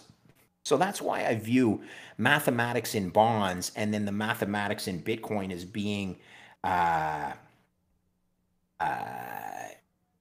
the mathematics of Bitcoin is being very similar, because that's what appeals to me so much about Bitcoin: the fixed supply, the certainty, the math and code. Math is the base layer of language, right? And when I say that, I need you guys to understand how important that is. I mean, mathematics, whether you're Chinese, Spanish, French, English, that's your second layer language. Your first layer is math. Everybody understands math, regardless of what their mother tongue is. Or not everyone understands it, but they have the ability to understand it, right? Most people don't, including our fucking asshole prime minister. But at the end of the day, math is math, the base layer of language. And math is bonds. And math is Bitcoin. And so the credit funds are going to get involved. It's just a question of whether the countries leapfrog hedge funds. I mean, we cannot underestimate the importance of El Salvador. El Salvador is just one of other 150 countries that would benefit by having a Bitcoin standard. So the race is on. Ooh. That's bullish, guys. Extremely bullish. And again, lower your time preference. Don't. I'll give you my prediction of the bond. The price of Bitcoin over $2 million. I'm not giving you a target or a time on that, but I will say with confidence that it'll be within my lifetime, and if it's not, it'll be within my kid's lifetime for certain. And that's why you sort of got to look at this thing as a guys that hodl. I mean, that's a great adage for a savings account. It's where you're storing your value of your time and energy. So whether it goes from 40,000 to 50,000 to 80,000 to the intrinsic value that I see as 150,000 today, it's still a rounding error in the context of where it's going to be in 20 or 30 years, which is where we should be planning. Because ultimately, I'm going to transfer this wealth or this value, this store of energy, to my kids. So why so bearish? Look, it's got to go through 2 million before it gets to 10 million. How about that? Okay, guys? So let's talk in a certain amount of time. But all I will say is don't overthink it down in these price ranges. Right? You mean 2 million? Do you mean 2 million per sat? No, mine's 2 million per coin. But if someone's getting to 2 million per sat, that's I'm gonna have to call that one out. I mean, or else, I mean, can you imagine what the fiat currencies have done then? But I suppose it's possible. Nothing's impossible. But no, I'm at 2 million per coin, and very simply, the way I get there, I need to run through this math because this is key. I always look at things from a macro basis. Total global financial assets, including real estate, is 900 trillion US dollars. 900 trillion US dollars. About 400 trillion in real estate, 400 trillion in debt and currencies, a couple of hundred trillion in equities. You get to 900 trillion dollars. Gold is what, 10 trillion. Gold's like a little bit piece of rounding error, and then Bitcoin's at 1 trillion, right? And then you need to understand that I firmly believe that someday Bitcoin will that energy will be priced in Bitcoin. And why is that? Well, very simply because Bitcoin is digital energy. And if you're Vlad Putin sitting there getting paid in US dollars for your valuable natural resources, don't you think he might be saying, well, why would I get paid in fiat bullshit when I could get paid in digital energy? So natural resource energy for digital energy, which is Bitcoin. When that happens, Bitcoin will have a chance of being the world reserve asset. It will replace US treasuries. But let's not get in too granular on that basis. There will also be a world reserve currency. Will it be layer 2 Bitcoin, or will it be some other central bank digital currency? Let's hope it's still the US dollar, just to keep the world peace, to the extent that that's the best alternative. But anyway, if Bitcoin becomes a global reserve asset, don't you think it's crazy that maybe 5% of total global assets would be in Bitcoin? So what's 5% of 900 trillion? That's 45 trillion bucks. And then 45 trillion bucks divided by the 21 million supply. That's how I get to over 2 million bucks of Bitcoin. But that's if it's only 5%. And why so bearish? Well, okay, you're right. So do 10%. Well, then it's over 4 million bucks of Bitcoin. If you do 20% of global financial assets, well, you're getting into some real money for Bitcoin, right? But you got to go through 2 million before you get to 8 million. And, then you got to look at it from a probability adjusted basis and say, what is the market pricing the probability that Bitcoin attains my $2 million valuation today? And you back that out and you say, it is saying that there's a 98% chance it goes to zero and a 2% chance it goes to 2 million bucks. Right? How does that work? Well, 98% times zero is zero, and 2% times 2 million bucks is 40,000. Right around where it's trading today. So maybe it's at 2.5%. That's the equivalent of saying my odds of buying it today, if I think there's a greater than 2% chance that it goes to 2 million bucks, I buy with my eyes closed. And I think it's way higher than 2%. Right? And that's how people need to approach these trades, on a probability adjusted basis. Anyone who's 100% certain that something's going to happen in a financial market is fooling themselves. Nobody can ever be 100% certain. There actually is one thing I'm 100% certain of, and that's that fiat currencies will continue to debase. Other than that, you got to play the probabilities. So I would just say that, poor Peter Schiff, he's just so stubborn and so stupid, and he had the chance to buy it at 10, and then he didn't buy it at 20, and now he's not buying it at 40 because he didn't buy it at 10. And it's going to go from 40 to 2 million. And he's still not going to own any, except his son will own it. But that's just a horrible risk manager. When information changes, you need to change your position or you get carried off the floor. Don't be stubborn like Schiff. As the information changes, change your trading position. Awesome. Okay, I got a few questions on our Twitter, and then we'll wrap it up after those ones. Okay. Okay, go ahead. Let me see. One of them was, ask Greg about the ever Evergrande bond sell-off and its impact in the Okay, broader yeah, credit yeah. markets? So I referred to it a little bit earlier. So that's the big, that's about a 10% issuer, meaning it controls 10% of the high yield market in China. So that's Evergrande is a big real estate developer who's fallen on hard times. They don't view the assets as being valued versus the liabilities, which are the bonds. So they're worried about impairment. The problem is getting a signal from that market is not a true market because the high yield market in China does not have the distressed market below it to absorb any selling coming out of the high yield market. All the distressed buyers in the world generally live in the US. I saw it firsthand as a Canadian high yield bond trader. Guys that were always the most disciplined buyers when things got ugly and got distressed, they all live south of the border. They just, excuse me, they have a much better risk tolerance.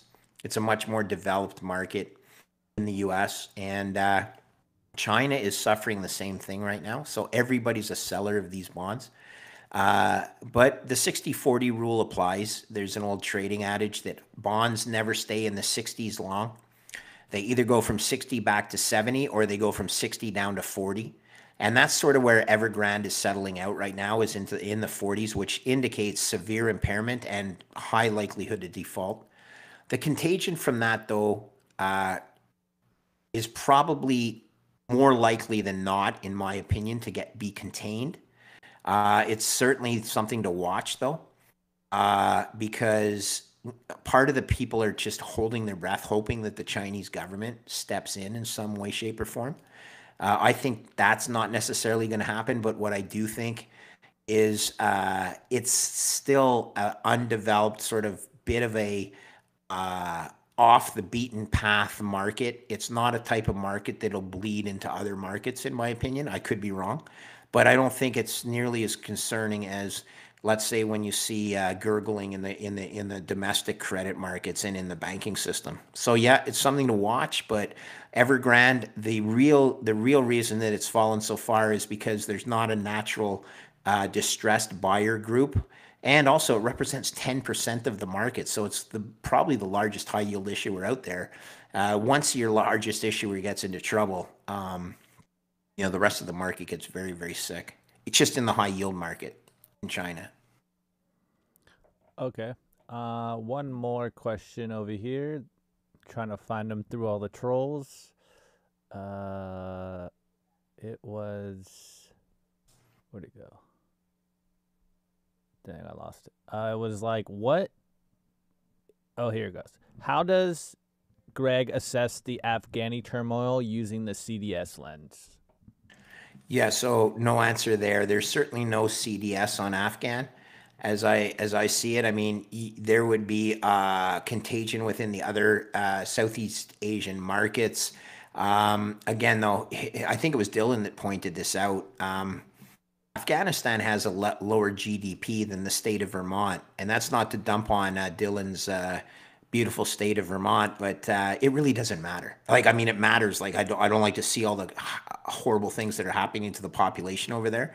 But from an economic perspective in the globe, I mean, really, I hate to say it, but we should be more concerned what happens in some of the larger United States, the states like Ohio or something, than what happens in Afghanistan from an economic perspective. Again, I'm not trivializing the human suffering there, but it's not a big credit event by any means.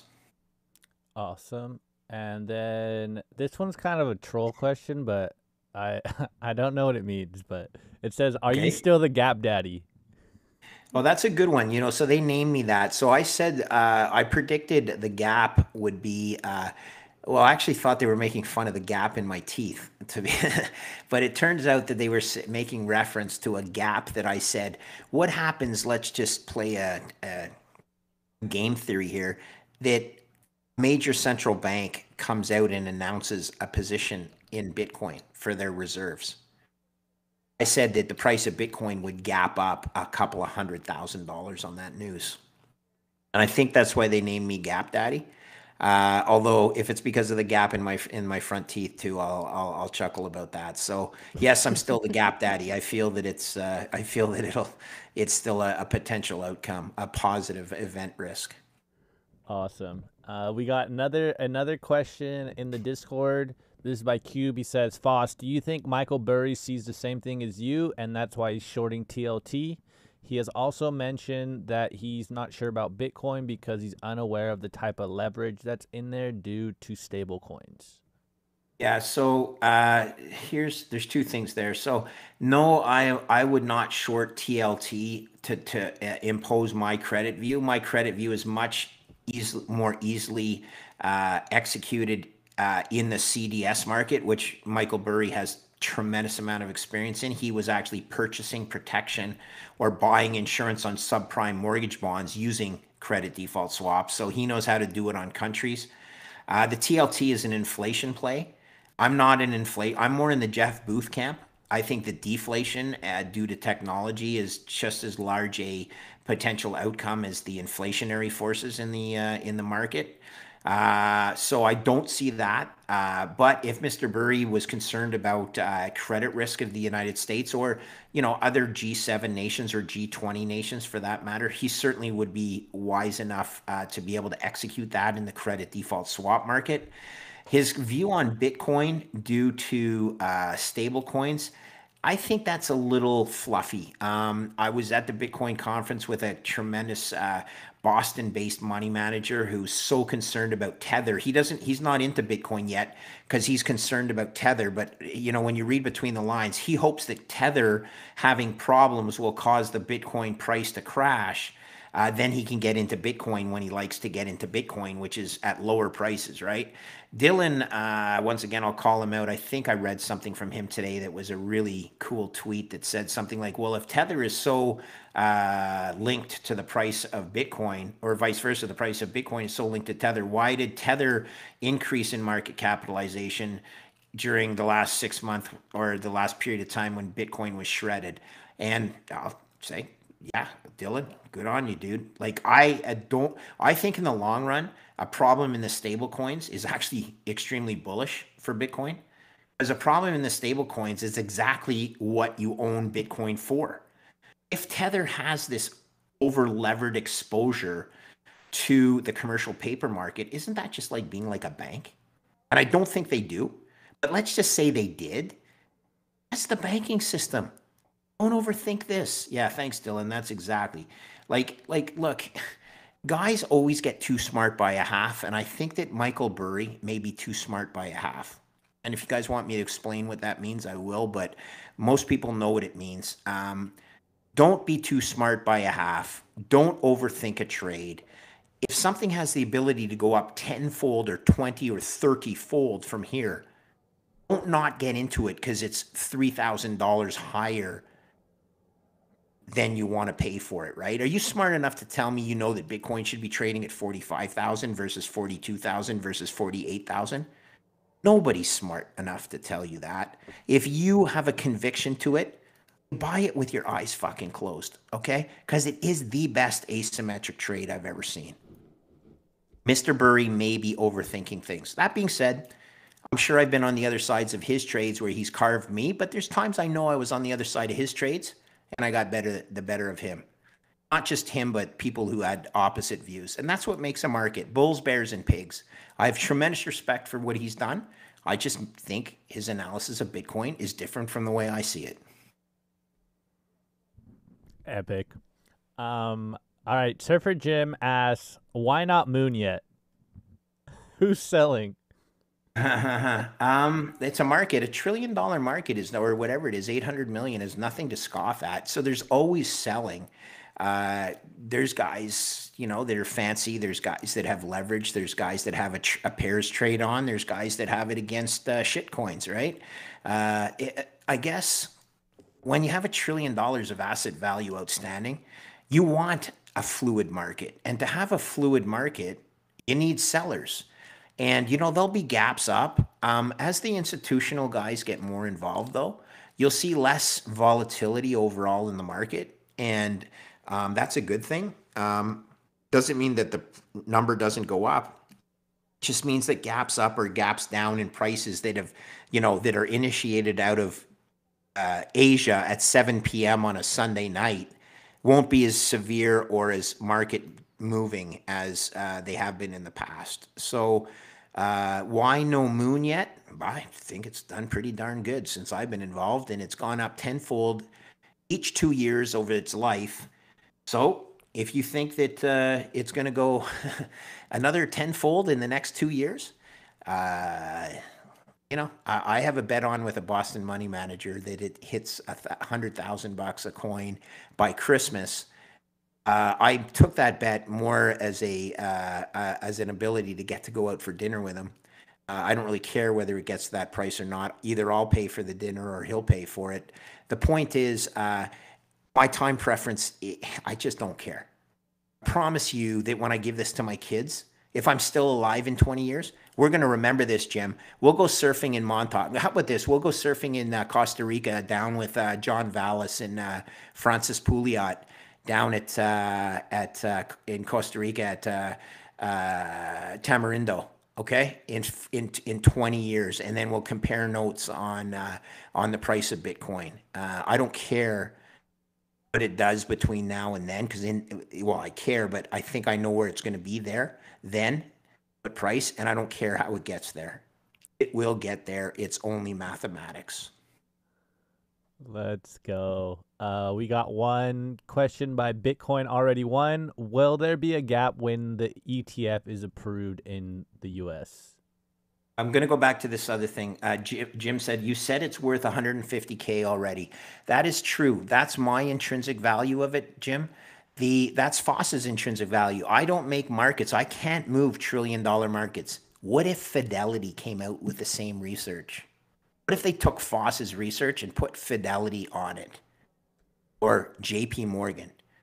Yeah, I think it might move the price of Bitcoin up. But some knucklehead Foss who lives up in Canada, who's all over Twitter and has an issue with some stupid professor at Johns Hopkins, maybe I don't carry the weight that a JP Morgan has, right?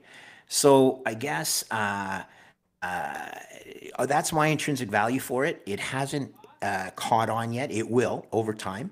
But yeah, it's worth 150, but I also think it's worth way more than 150K right now. That's only the number I came up with using the credit default swap markets. So, sorry to cut that question off, but the key is like my valuation is my valuation. 100 trillion or Plan B has his own valuation. Peter Schiff has a valuation. It happens to be zero. Like everyone has a valuation. It doesn't mean, the market is the ultimate judge of that's why a market is what it is. There's bulls, bears, and pigs. I'm a bull on Bitcoin, but I ain't moving the price of Bitcoin by myself. Let's go. We got a troll question for Marty's Owl. Foss, would you beat Burry in the octagon? Would I beat? I don't know what he looks like. I've seen him played on a movie. I think I would if I look. When I get passionate about somebody, or excuse me, about something, and when someone pisses me off that really I view as, I'll tell you what. Put hockey skates on him, and I'm pretty sure I can beat just about any other Bitcoiner in the world, unless he's an NHL player. All right, and there's a few that I know of that will pound me into a pulp. Okay, because hockey players are the best fighters out there because they're doing it on two metal blades and then you fall on a piece of thing that's harder than a concrete, right? These guys that do it in an octagon, they're falling on a mat. It's not like falling on a sheet of ice. So I think there's a lot of hockey players that can hold their own. And I played a little hockey, but put hockey skates on Burry. Yeah, I beat him. No question. Let's go. Bullish on Foss. Another question. This is another troll. This is Bitcoin already won. He asks, "What is a she session?" I don't know, but that's so lame, eh? Isn't it? Like, honest to God, okay. So I play probabilities. I've read Margaret Thatcher's book. That's Justin Trudeau's mom. Excuse me, not Margaret Thatcher. Margaret Trudeau. Her book, and the question on she session, I think he's referring to something that our our prime minister said today on TV that's trying to appeal to something. I'm not really sure, but Margaret Trudeau confesses that she fucked the Rolling Stones in the back of a limousine. Okay? If you read her book, she confesses to it. Okay? All right. So all I would say is she did so much acid when she was young that some of it could have gone through and impacted Mr. Trudeau's thinking. And sometimes I think that's what's happening when he brings up these types of, comments, right? Let's go. Well, Greg, this has been awesome. This is gonna officially be at Foss Greg Foss takeover, because we went for basically 2 hours, and man, I appreciate you guys having me. This is, it was my pleasure. Sorry for the technical issues, right? But no worries. Can I just tell you guys that I want to thank you guys and the young guns that are out there promoting the ability to look at that already. That's amazing. So out there promoting the ability for the future to actually be optimistic. And people say if they didn't have Bitcoin, they wouldn't. What would they have? And I believe that. And I believe that there's room for so much positive Bitcoin to impact the world, including reducing violent interactions on the rink or whatever in the war games. This is an opportunity for us to make lasting change for all people in the wealth spectrum, right? I mean, I'm privileged. But I'm a spoiled, soft boomer. I've made some money. I worked hard to make that money. But man, oh man, I'm part of a soft generation, and I don't view the printing of money and the punishing things it does for the less privileged in the world as being something that I want to be. I don't want that to be my legacy. So keep up the fight. What the guys are doing in Guatemala, these kids in Guatemala that that are now boots on the ground in El Salvador. I was just on a Zoom conference call with them last Thursday. They made. I was a keynote speaker at a golf. It was a presentation to the local merchants at a golf club. Jeff Booth popped his head in for under 5 minutes or so. These are the types of people that are changing the world, and they're making the world better for people that are less privileged than me. Okay, and I'm a capitalist with a heart. Like, I love capitalism. But I also know that you need to take care of the people at the other end, or your empire will fail, right? The Roman Empire failed because of the elites versus the common person. Don't let that happen in the United States. The best way for that not to happen is to adopt a sound money policy based on Bitcoin. Our kids' futures depend on this, man. And I have 3 of them. Probably all of whom are, within the ages of the people on this call. And that is serious to me, because if you don't, if you don't leave a great future to your kids, what have you done? You've just stolen from them. And I don't want to be remembered for that. So thanks for helping me try and accomplish that. And then on a little bit of a sad note, I put my dog down today. So bummer. Yeah. So it's been a long day for Fosser. But I was really happy to be part of this. So you cheered me up, guys. Oh, awesome, Greg. I just recently, there you go, get a Warnicus. That's awesome. Thank you, boys. Greg, yeah, I know how you feel. I recently just went through that, and it's a bummer, bro. But it gets better, and I just want to thank you for coming out, because this was epic.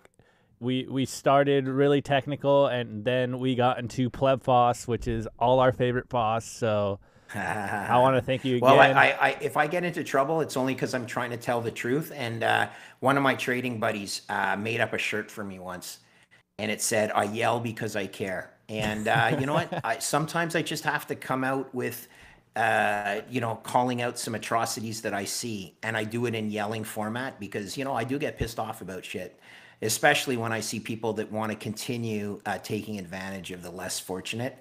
Yeah, that's that's not right, is it? You know, and that's why you guys are helping to point out that as well, right? So I really do appreciate this community. I appreciate Surfer Jim. We had a great time in Bitcoin Miami, and he showed me that picture of him getting absolutely barreled in a massive Mexican wave. And I'm nowhere near as good a surfer as that, but you know what? Someday we'll surf together, Jim. Maybe we'll ski together and do a whole bunch of different things with these young kids. You make me proud. Okay, so thank you for having me. I love you guys. Thanks, Thank you, bro. Have a great night. You as well. Are we You good? as well. Okay. Okay. Thanks a lot. Peace out. Weinicus, give him some horns. Get the horns going. Last horns, and then we'll wrap this up. There we go. There we go. Dropping the bombs on us. All right, guys. Thank you so much for coming out. Thank you, boys. Good night. Good night. Good night. Good night. See ya. Everyone in the chat, thank you guys for coming out. Everyone in the Discord, we love you guys. We'll be back next week. We didn't do Teachers Lounge, so we have the Foss Takeover episode, but we'll be back to... Actually, next week is Meme Tards Takeover, so we may not do another Teachers Lounge. It'll just be a long episode. But, guys, thanks for coming out. We love you guys. And this was episode 111. Till next time, guys.